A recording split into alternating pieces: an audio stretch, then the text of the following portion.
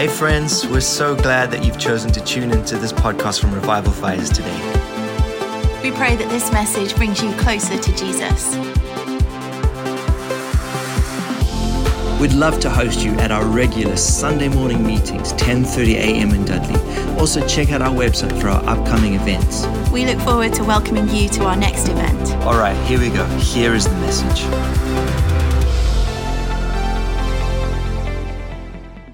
A long time ago now, that we had a missionary lecturer by the name of David Davis, and his sister's name was Florrie Davis, and they lived in a place called Lucca, which was the place of an outpouring in the Welsh revival.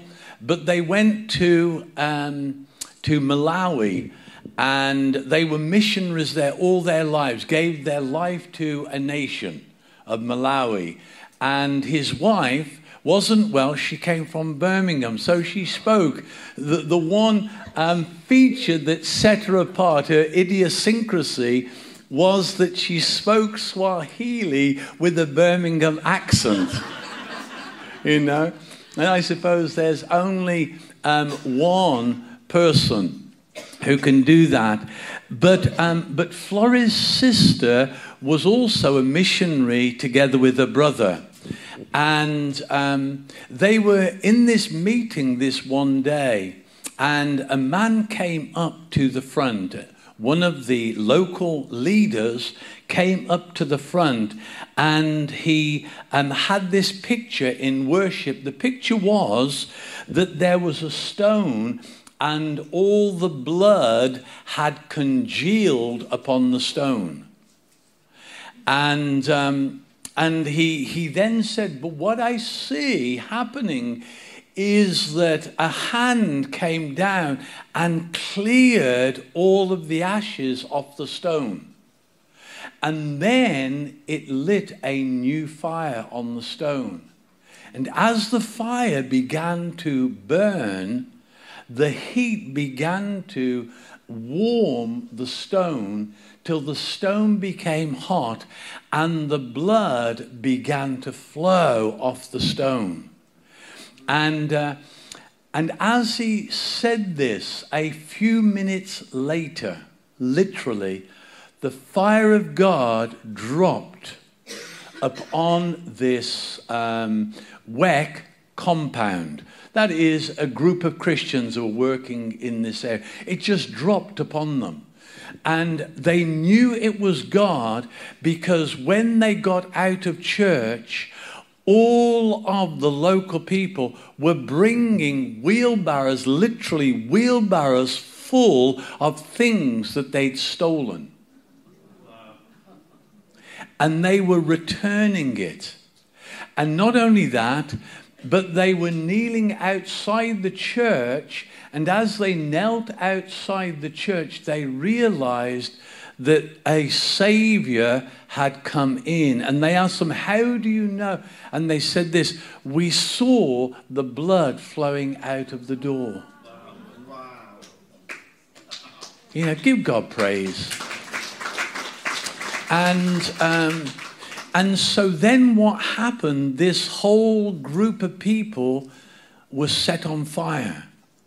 Missionaries that had never seen anybody turn to Christ started to see village after village, literally village after village, turning to Christ. I said Malawi. That was in the Congo. They moved to Malawi. But that was in the Congo. Village after village after village. And his brother was up in the north area of Congo. Then it was Belgium Congo. And as the fire dropped here, before they could get a message to anybody in the WEC compound right up north, the fire of God had fallen there. And see, spontaneous combustion. And I felt last night that there was a sense that the Spirit of God was creating an opportunity for us to step into a place where the fire of God is going to come. And it's not from our works, it's the lens was the lens of his eye. And so him looking upon us, and if we would just spend enough time just in the presence of God, I believe he would cause his eye to be upon us. And all the things that we feel that we wrestle with and struggle with, the obstacles that we encounter in life, I believe those things would be moved out of the way as the fire of God lights our hearts. And we become inflamed with the things that are upon his heart for our lives to accomplish. Wouldn't that be good? See, and I believe that is for us. That is an opportunity that's been given to us. And I believe that word last night, I've never heard a word like that since the time I was in Bible school. And then yesterday, I don't know whether any of you are picking up the reports, but there is a fire that's been dropped in Kentucky. And there's a church there that the fire of God has just dropped in on.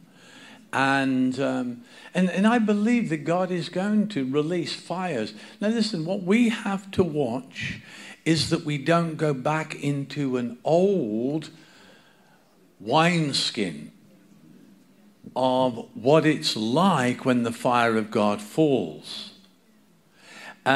Because that would be so easily the case of it dropping here, and then what happens, we have an outpouring, or we have a fire that falls, and then we go back into how we're going to handle all of this. Well, the thing will be, whether you're in a meeting or whether you're not, we spend time in God's presence. And as we spend time in God's presence, his eye will be upon us. Now listen, his eye is upon you all the time. There is never a time when God removes his eye from you. The eyes of the Lord run to and fro throughout the whole earth. What is he looking for? Those whose hearts are directed towards him. That's another paraphrase of that verse. But it's those whose hearts are directed towards him. So when I say lying or staying in his presence, it's not about lying on the floor and soaking, though do that as much as you can. It is about, in all that we do, we acknowledge that the eye of God is upon us. There was a revivalist in Wales called Howell Harris. And you can go to his house now in Monmouth, and you can sit in the chair that he sat in. And as you sit in the chair, you look up, and on the ceiling, he's drawn a great big eye on the ceiling right next to his fire. And he's got on it the all-seeing eye of God. You know?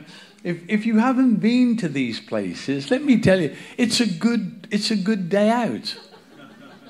You know, sit in the chair and you just look up. You don't see it before. And now you'll go into the room and you'll be looking to see where it is. But it sits right there over his chair, and it's the all-seeing eye of God.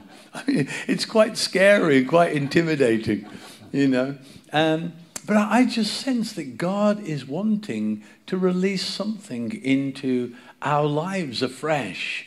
He's wanting to cause that spontaneous fire. So therefore, you can't work it up. So I'm not asking you to work things up.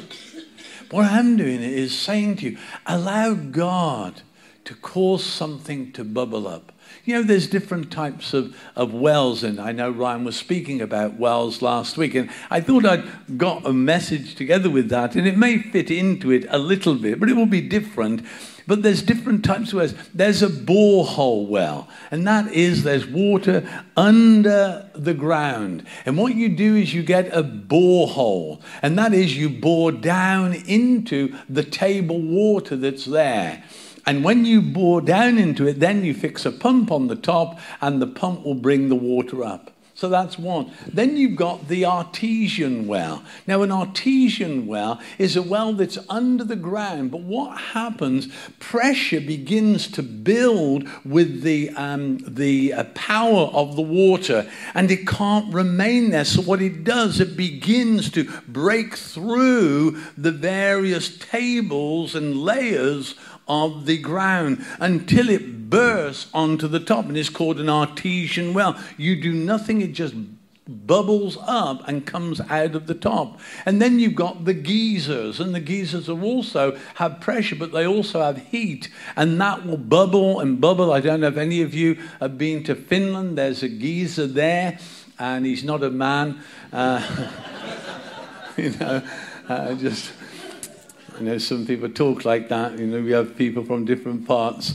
And what happens, it bubbles and bubbles. And on the top, it's like this foaming mass. And then all of a sudden, it starts to bubble. It's like living. And as it begins to bubble, it gets bigger and bigger till it begins to arch. And then all of a sudden, it just bursts up. And it goes to about 100 feet in the air. And you just see it. And if you get close enough, you get sprayed with this sulfur smelling. It smells like rotten eggs. I don't advise it. But there are different types. But I like to think that God is wanting us to be like the artesian well. We're not boring down for anything. We're being in his presence. And his presence is enough to create something that rises up. And as it rises up, is all we've got to do. With joy shall you draw water from the well of salvation. With joy. And listen, joy isn't happiness. Happiness has to do with the things that happen to us. So if we have good things that happen, we can laugh. If we had bad things that happen, we cry. See, it has to do with happenings. But joy is something that is a fruit of the Spirit. And when that joy comes in, and it's not joy deep down in my heart, and we have to drill down to find it. But there is a joy that is there, that is incomprehensible to people around us, even with what we're going through. Because there is something of that joy that we draw salvation from. And God's salvation brings healing to every part of our lives, the broken areas of our lives. And just to say, do pray. There was two great people here, and you know them, Jim and Sue Suchi. Do pray for them. Their son Matthew would be in his early 30s, but passed away last Sunday morning. I know that's a shock to people. Just died in his sleep. And we want to pray for them. Pray for them. We baptized Matthew here at Revival Fires, a man who had great purpose in his life, an incredible guitar player. But more than that, he was a wonderful son, a great husband, and a wonderful father. And so, Father, we just lift up Jim and Sue to you in the precious name of Jesus. We know you are the God who comforts us in all that we go through in life. We thank you, Father, for the comfort of the Holy Spirit, that even when we can be in your presence, when we can sense your presence and joy and laughter rises from us, Lord, also you're the one who is there too for Jim and for Sue and for his dear wife and Noah, their little boy. Father, we pray for them today. We lift them before you. Lord, we don't ask the questions why, but we ask the question now, will you reveal your purpose to this family in Jesus' name? Amen. And so we want the fire to fall. And that's the reality of life, isn't it? We want the fire to fall in on where we are. And why shouldn't God do it when we come together like this? I mean, Richard, because probably he's done it, but he would tell you how long it takes. If you've got tinder and a glorious sun shining, how long it would take for a magnifying glass to cause it to begin to burn. Well, I think we spend enough time here on a Sunday for God to do it. See, but sometimes we don't see things like that. And so what we need is a clarity in our vision. And those stories I've just told you, they're life experiences. But they are there in order to help us clarify the story, clarify the vision. You see, vision, and you've heard this come through, Anna said it, also I think Sharon said it, and that is that we want God's presence to enthrall us, Now listen, vision is what enthralls you. You get a person who's talking about vision and it will enthrall you. It will be so powerful that it draws you forward. And it doesn't always have to be someone who's very expressive. Sometimes somebody can give you a vision of what they're doing in terms of a very ordinary practical project, and you hear it and you see it and you're enthralled by it, and something rises up and it's like you must reach out and touch it. That's what I'm talking about with vision. That's what vision does. And it begins to pull us. And spontaneously, there's this pull. And we don't know why there is this pull. We can't explain it. Somebody else could go to the same place and it wouldn't happen to them. But you go and it pulls you. And as it pulls you, you feel this surging because there's this well that's rising up that you can't contain, and it begins to surge up in you until the only thing you can do is give expression to it in your life. Are you with me this morning? See, that's what we're wanting. See, that is what the fire of God will do for us. Now, if you've got your Bibles, I want you to turn to Luke's Gospel, chapter 9, verse 51. It's a glorious verse. And this month, because I don't know about you, but I'm on my 44th day. And that's my 44th page that I've turned. And God has been speaking in wonderful ways during the time that, I've been able to give to him. And so, as I'm reading through the scriptures, I'm allowing God to speak. And so I had, last month, the word I had was obedience. And so I felt the Lord say to me, Trevor, I will give you a word for every month. And the word I had for this month, so I'm already, 13 days into this month from when I started to turn the page on the 1st of January. I'm already into this 14th day.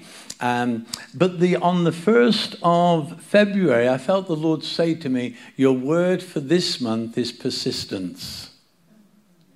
Let me say that again. Your word for this month is persistence. Now, what does that mean? And so for me now is that you begin to have heightened awareness. Do you know the law of heightened awareness? You get to, somebody mentions something, and everywhere you look, you see this word, persistence.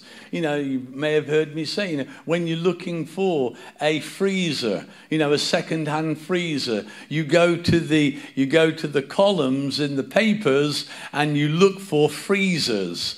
And so you're looking into the advert columns for freezers, and you can't believe it because there's like 50 to choose from.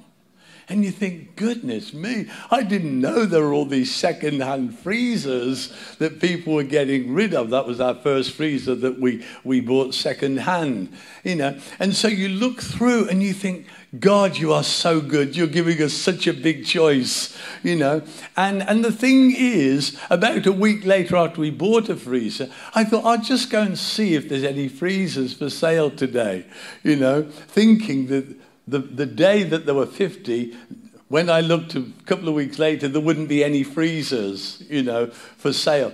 And I opened the page, and sure enough, there were 50 freezers all for sale. But the thing was, I no longer had that heightened awareness, so I wasn't looking out for them.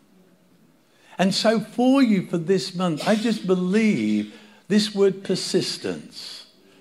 We looked at last month, obedience, simple obedience, speedy obedience, sacrificial obedience, celebratory obedience. And I believe this month is this sense of persistence. What does it mean, persistence? It means to take hold of something and not let go. Persistence is to be steadfast. It's to never give up. Winston Churchill one time went to Eton College, and he preached a message there. Well, he spoke a message there. And he was probably the greatest orator I think this country has ever produced in terms of the way that he could use words to convey things. And he got up to all these men, and he says, never give up. Never, never give up. Never, never, never give up. And with that, he sat down. That was his word.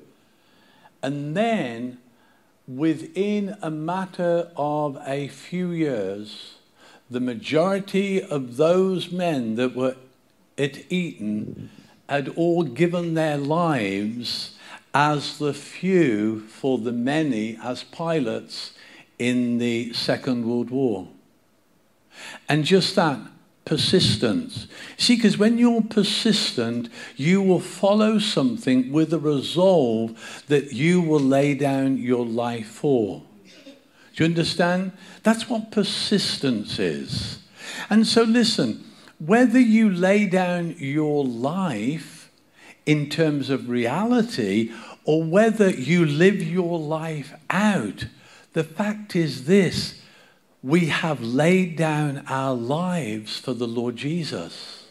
That you died and your life is hidden with Christ in God.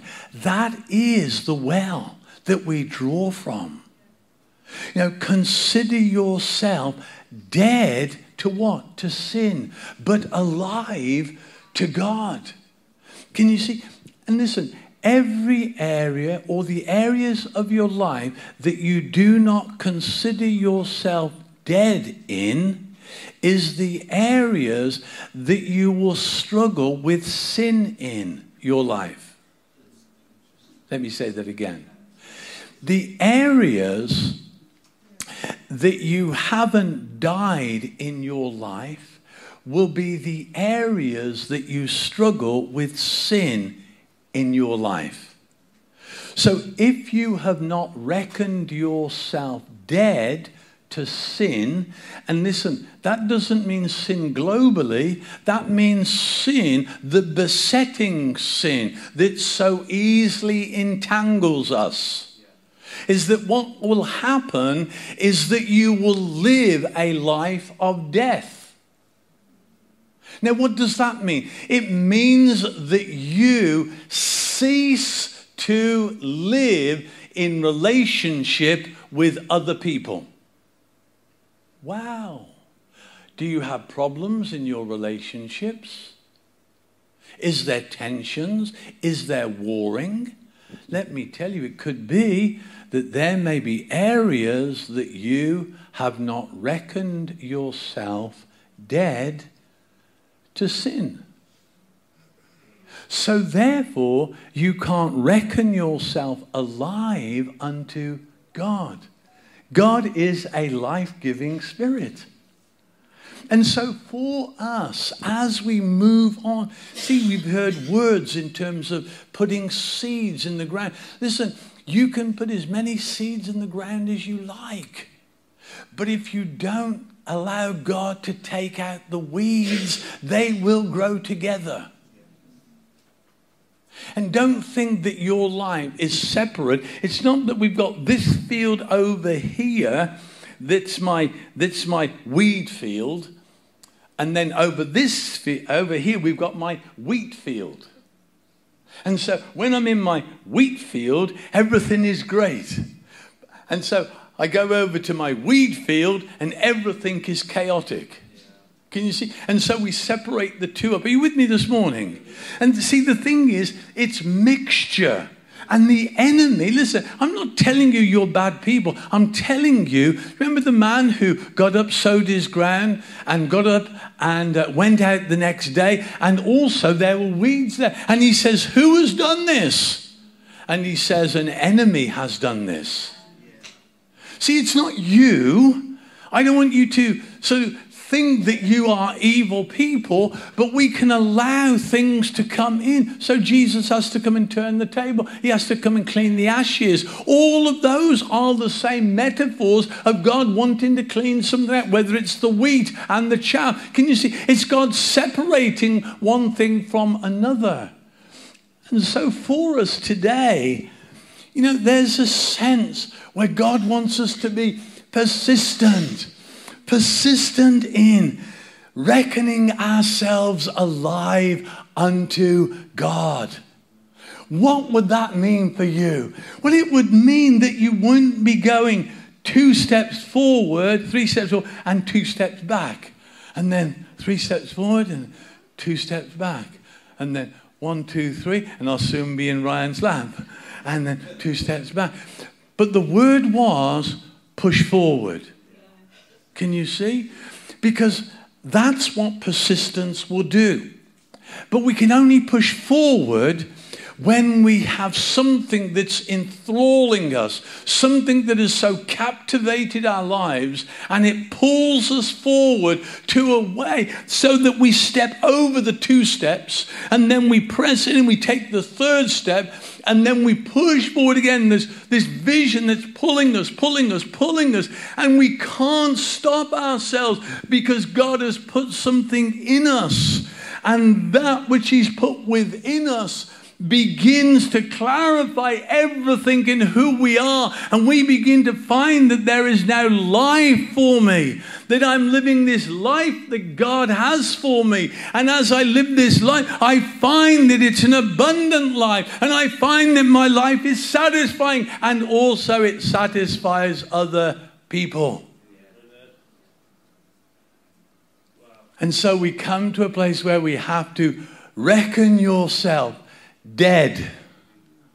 Sharon once was part of a youth group, and they were looking at making names for what the youth group should be called. And she came up with this one, which was the dead and dying. You know, the dead to sin and dying to self. You know, I thought, well, that's pretty good. I mean, you know, that.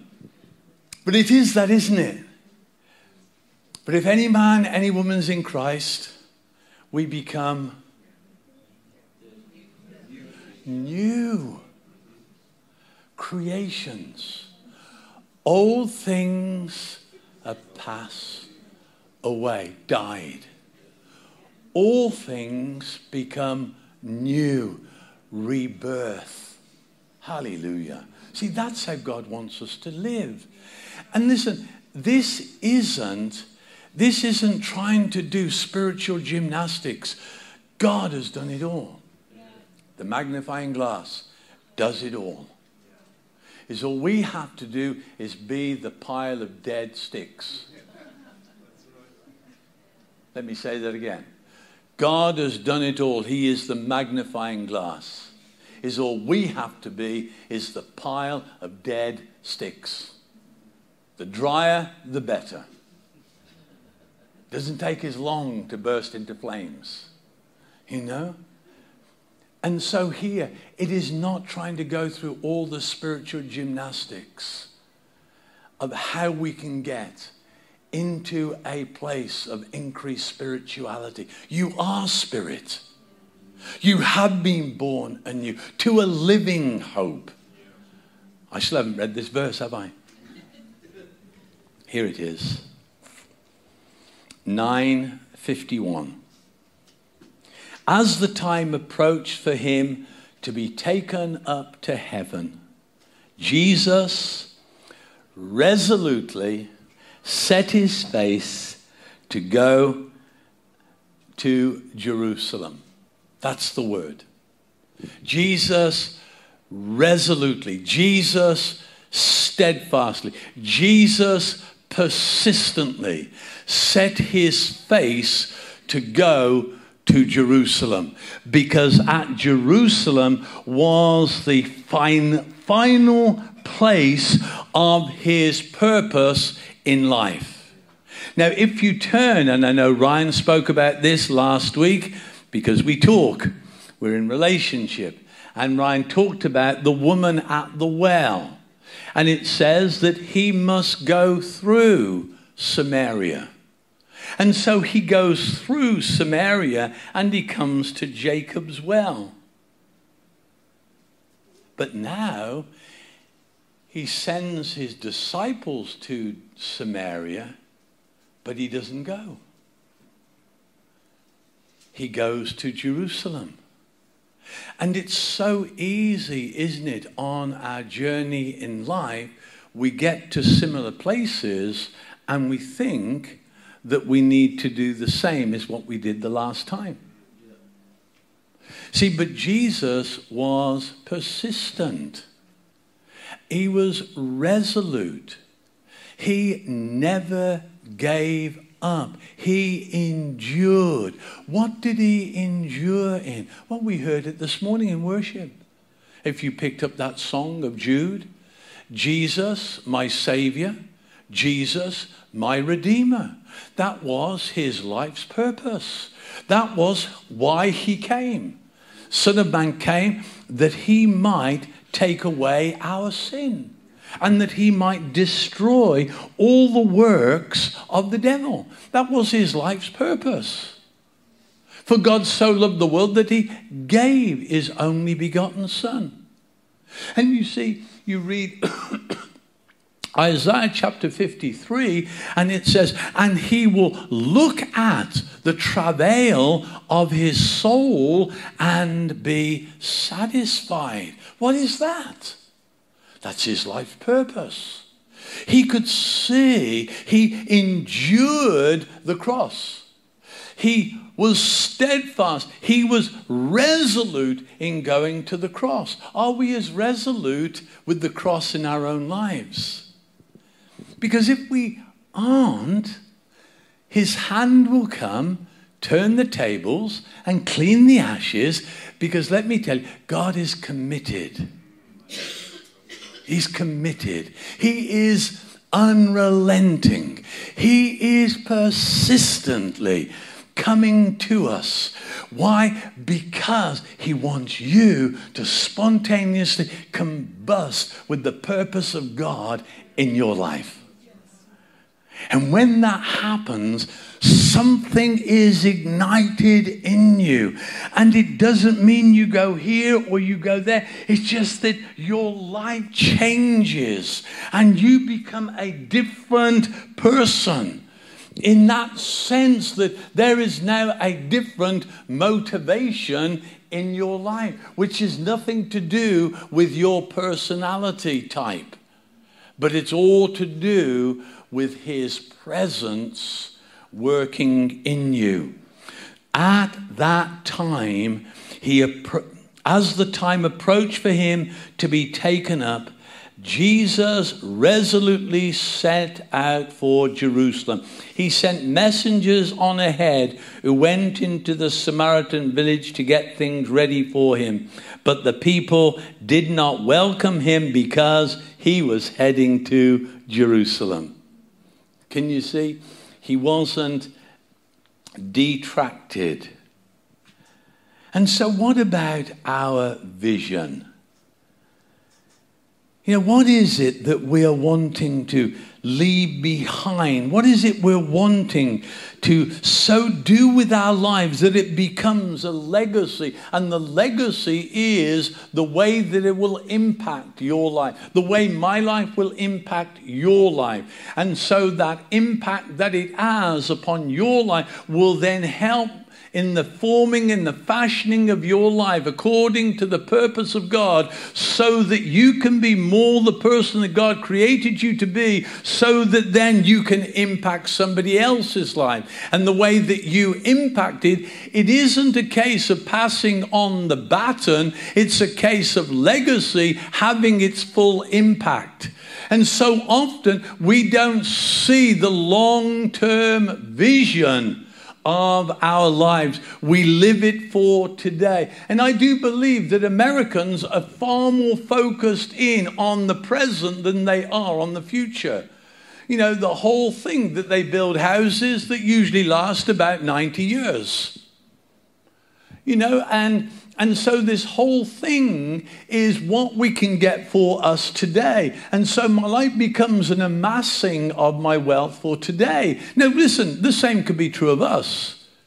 But you see, if we have a long term, so here it's clarity of vision. If we're going to be persistent, we have to have clarity of vision. Jesus had clarity of vision. It says there in John chapter 4, in John 4, I give you the verse.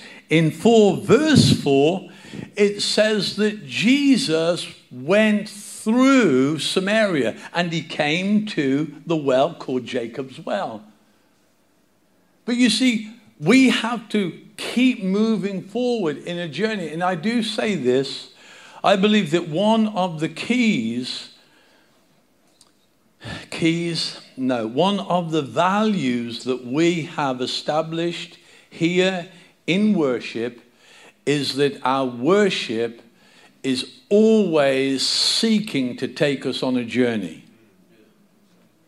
That is what marks the worship out here more than anything else. And so we always want to be taken on a journey. Now, with that, yes, God is directing it, but there are others who are helping us, and the Spirit of God comes and it begins to bring clarity to us. That's what the prophetic does. It brings clarity, and you've heard me mention various things this morning that has come out. The first thing this morning that I heard as I stepped into the prayer time here was consistency. You know, very similar to persistency, isn't it? Being consistent, doing the same things. But we don't want to get caught up with that. But the thing for me is worship is a journey here. We journey to the places that God wants for us that is going to bring benefit into our lives as he speaks to us. And so here we need clarity of vision. And I was reminded, just to try and express this to you, of having a long-term, not a short-term vision. You know, I was given a presentation by the Queen, and that's nothing, well, it is special, but it isn't that special. Lots of people get them. And we have Marcia, who's getting her MBE just in a few weeks' time, you know. So you know, there are things that happen that you get to meet people. But I've never met her since. And even in her dying breath, she didn't ask for Trevor Baker to come and pray for her, you know. But I was just one of those that had met her. But when we were in the Great Hall, they brought this chair out, and it looked very ordinary, and they set it down. They said to us, this is the dais, this is the throne of the monarch of the United Kingdom. Listen, it didn't look like a throne at all. It just looked like a wooden chair. But it was the same chair that the Queen sat on when she sits, or when she did sit, at the Trooping of the Colour. Do you know that little wooden chair? Well, that's where it was. And so that became her throne while she sits upon it. I mean, afterwards we all sat on the chair, but it didn't make any difference. It was back to being a chair because we weren't royalty in that sense, you know. And I know some say, oh yes, but Trevor, you are royalty. You're a son of the king. I know, but, you know. So, but the thing is this: the wood that dais is made out of is a piece of oak from the Blenheim estate. And it was planted 300 years before it was cut down. 300 years. Yeah. At least, in my reckoning, 8 or 9 generations ago. But there was a forester that one day took an acorn and he planted the seed. He planted it. Did he ever realize that this tree would become a throne for the monarch of England or United Kingdom? I don't think he did. But he planted it with a purpose. Otherwise, it wouldn't have been there. And so here, he had a far-reaching vision. Every day or year that he would go out to look after the forestry and manage the forest and then pass it on probably to his sons and then to their sons. All of those times, did they ever think that it would become that? See, we do not know the impact of the seeds that we put in the ground. And the ground is your life. The ground is what you put into others. Now listen, you have the ability to plant 2 types of seeds. You have the ability to plant weeds. And when you plant weeds in other people's lives, that is the sin in our lives that we influence other people through our sin. That's a weed that will grow in their lives. No matter how much they try and take it out, it will grow. It will cause bad reactions to come. Or we plant wheat, which becomes the bread of life. See, we all have choices that we need to be persistent. See, reckon yourself dead to sin, but alive to God. Wow. See, that's the reality of where we are. And then heaven opens up to us. Then the whole realm of the Spirit opens up, because then we have the mind of the Spirit. We're no longer clogged up with all the rational, all the logical, all the reason of trying to work everything out. We have an artesian well of the Spirit rising up through us, and we now have the mind of Christ. Hallelujah. So now we can think the very thoughts of God. And so here, what is your vision like? What's the clarity of your vision? For God so loved the world that he gave his only begotten Son. See, your clarity of vision is the purpose of life that God has for you. And you turn to Mark chapter 10. Clarity of vision. And Jesus is talking to his disciples. Verse 45. He's talking to his disciples. And they're going on about who should be the greatest and who should be the one who becomes the top dog. All of those things. And Jesus said to him, this is clarity of purpose. This is clarity of vision. This is what enthralled him. This is what drew him. So when he was facing in going to Samaria, he could say, no, this time it's Jerusalem. That is my ultimate purpose. That is what I was brought to this earth to fulfill.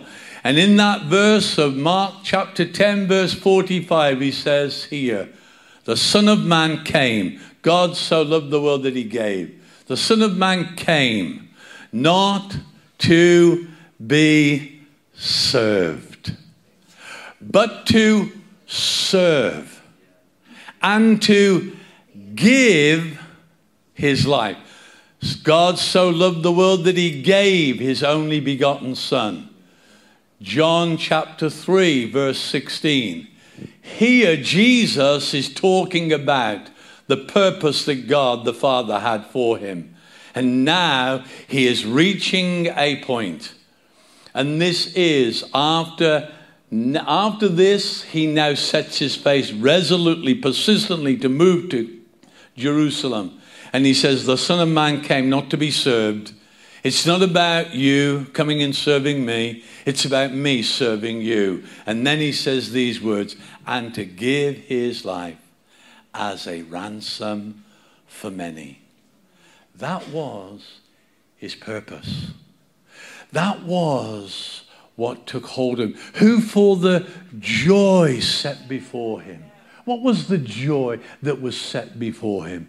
Well, let me tell you, it was your life and it was my life. That he could look through long-term vision. He was not concerned with AD 30. He was concerned with 1973, the 4th of October at 6:30 in the morning.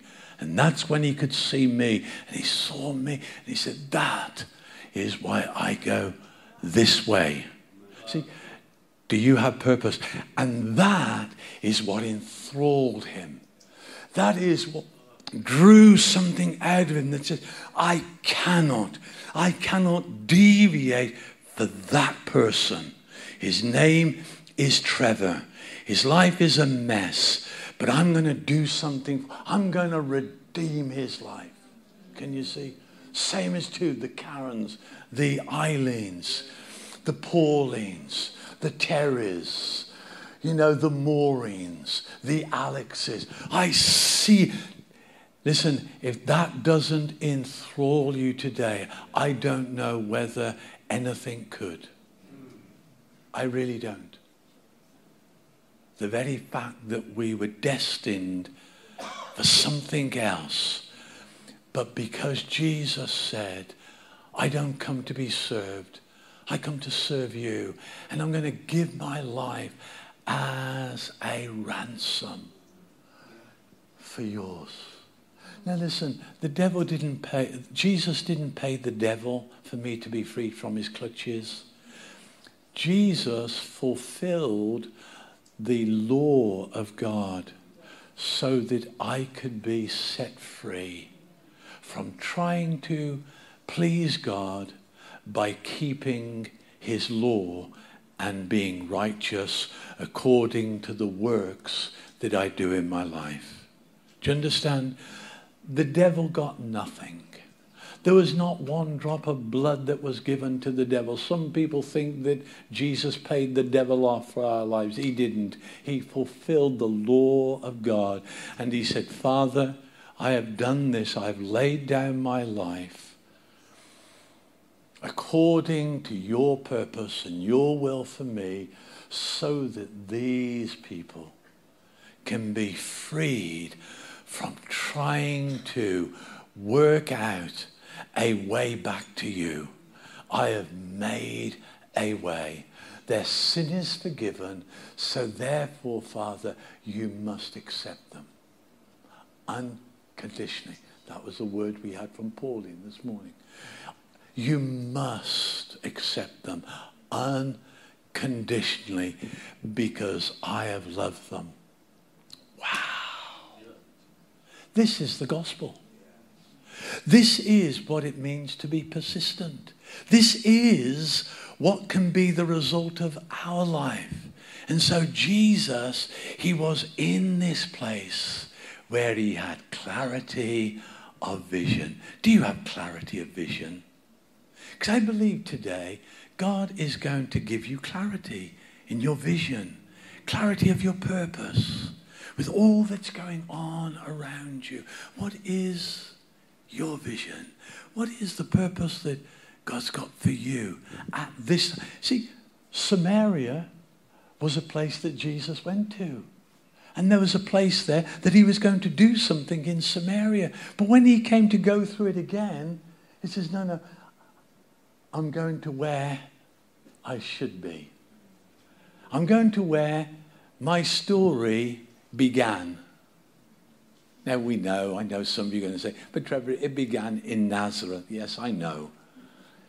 But when he was in Jerusalem, that's when it was told him, there, my eyes have seen the salvation of God. Now let your servant depart in peace, as Simeon prophesied over his life. Can you see? That was the first time that this redemptive purpose of God came out. So Jesus goes there, and he said, that's where it began for me. That's where I was offered up to the purposes of God. And dedications are great. And listen, If you've got children here, Ryan and Anna are wanting to have a dedication Sunday. We'll do it one Sunday morning where all the children who have been born during COVID, we will dedicate them all together. We need to do that because we have the purposes of God waiting to break out into people's lives. And so here, that's where it's... But now he moves to Jerusalem. See, clarity of vision. It's what enthralled him. What enthralls you? What draws you? What is it that burns in you? What people is it? See, because we're always called to a people, not just to a place.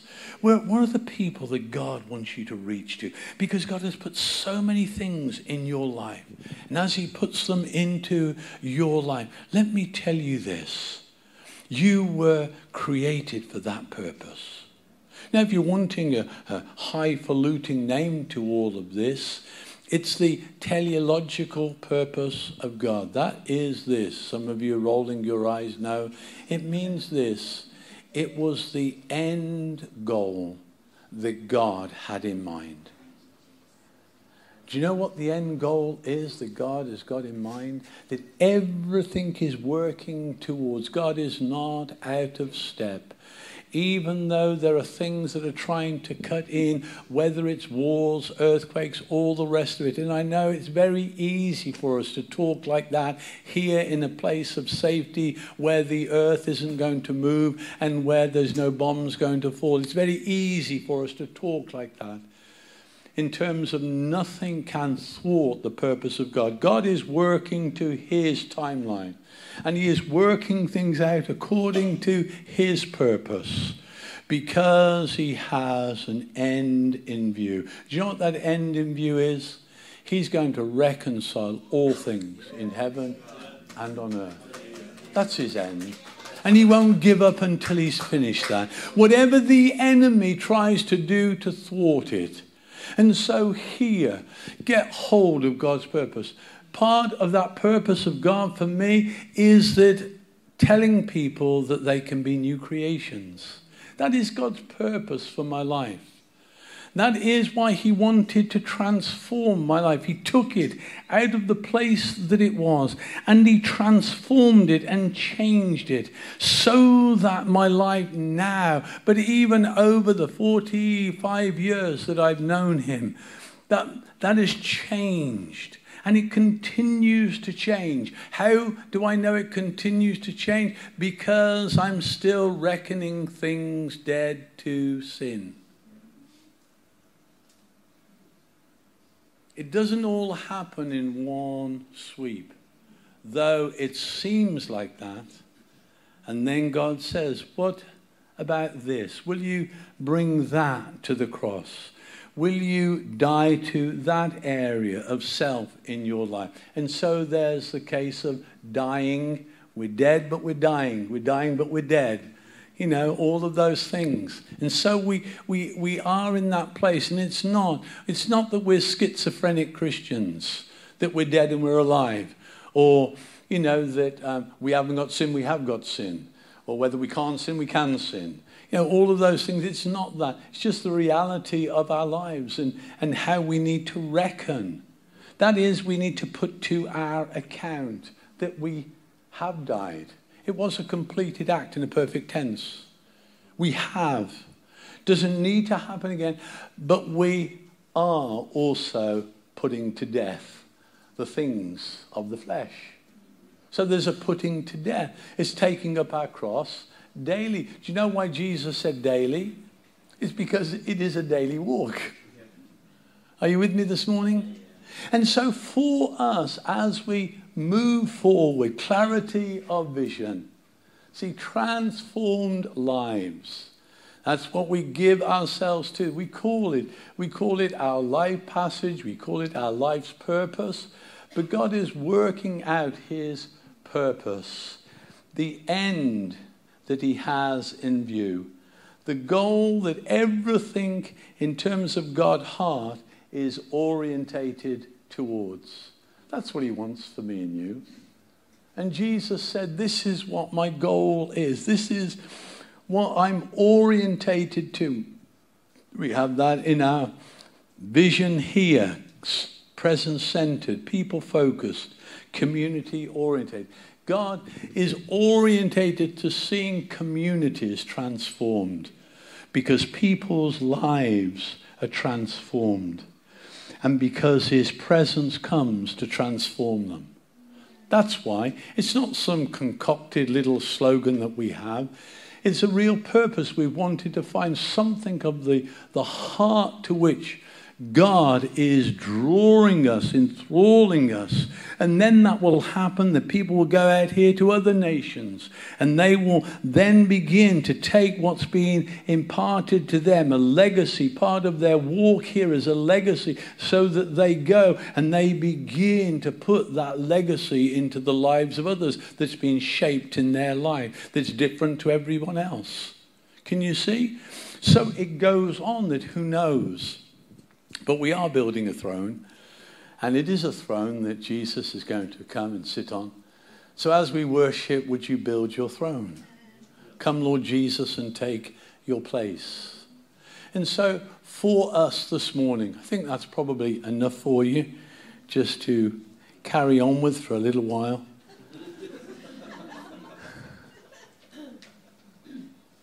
You see, and so we get to a point where we need to reject the seductive calls of distractions. See, that would take away you being persistent. Let's see if I can find what I wrote here. I wrote something down here. Jesus didn't commit himself to any man. He didn't commit himself. You find that in John chapter 2. They wanted to come and take him and make him king prior to the cross. And it says, and Jesus knew what was in man. He didn't commit himself to any of them. See, he wasn't distracted. He wasn't distracted by the acclaim of people. And so for us, as I finish, you see, we can be distracted by entertainment. What's entertainment? What we observe without commitment. That's entertainment. Didn't cost us anything. I watched some rugby yesterday afternoon. Watched Ireland play France. I would not have liked to have been on that pitch. I mean, I don't think I would have, well, I wouldn't have walked off, but I don't know how I would have got off the pitch. But I was entertained. No commitment. But it's different with regard to attainment. See, attainment is what we endure with commitment. See, and for us, we need a vision, clarity of vision. But it's about your vision. Clarity. Get hold of it. I can't give you that. Ryan and Anna can't give you that. Only God can give you that. And he can give it you without a prophetic word. He can give it you when you're in his presence and his magnifying is upon you. Thanks for listening. Stay connected, be resourced and equipped by subscribing to our YouTube channel, our podcast channel, and following us on social media at Revival Fires on Instagram and Facebook. If you've been impacted by this ministry, why don't you consider investing and sowing a gift? Visit our website for details on how to give.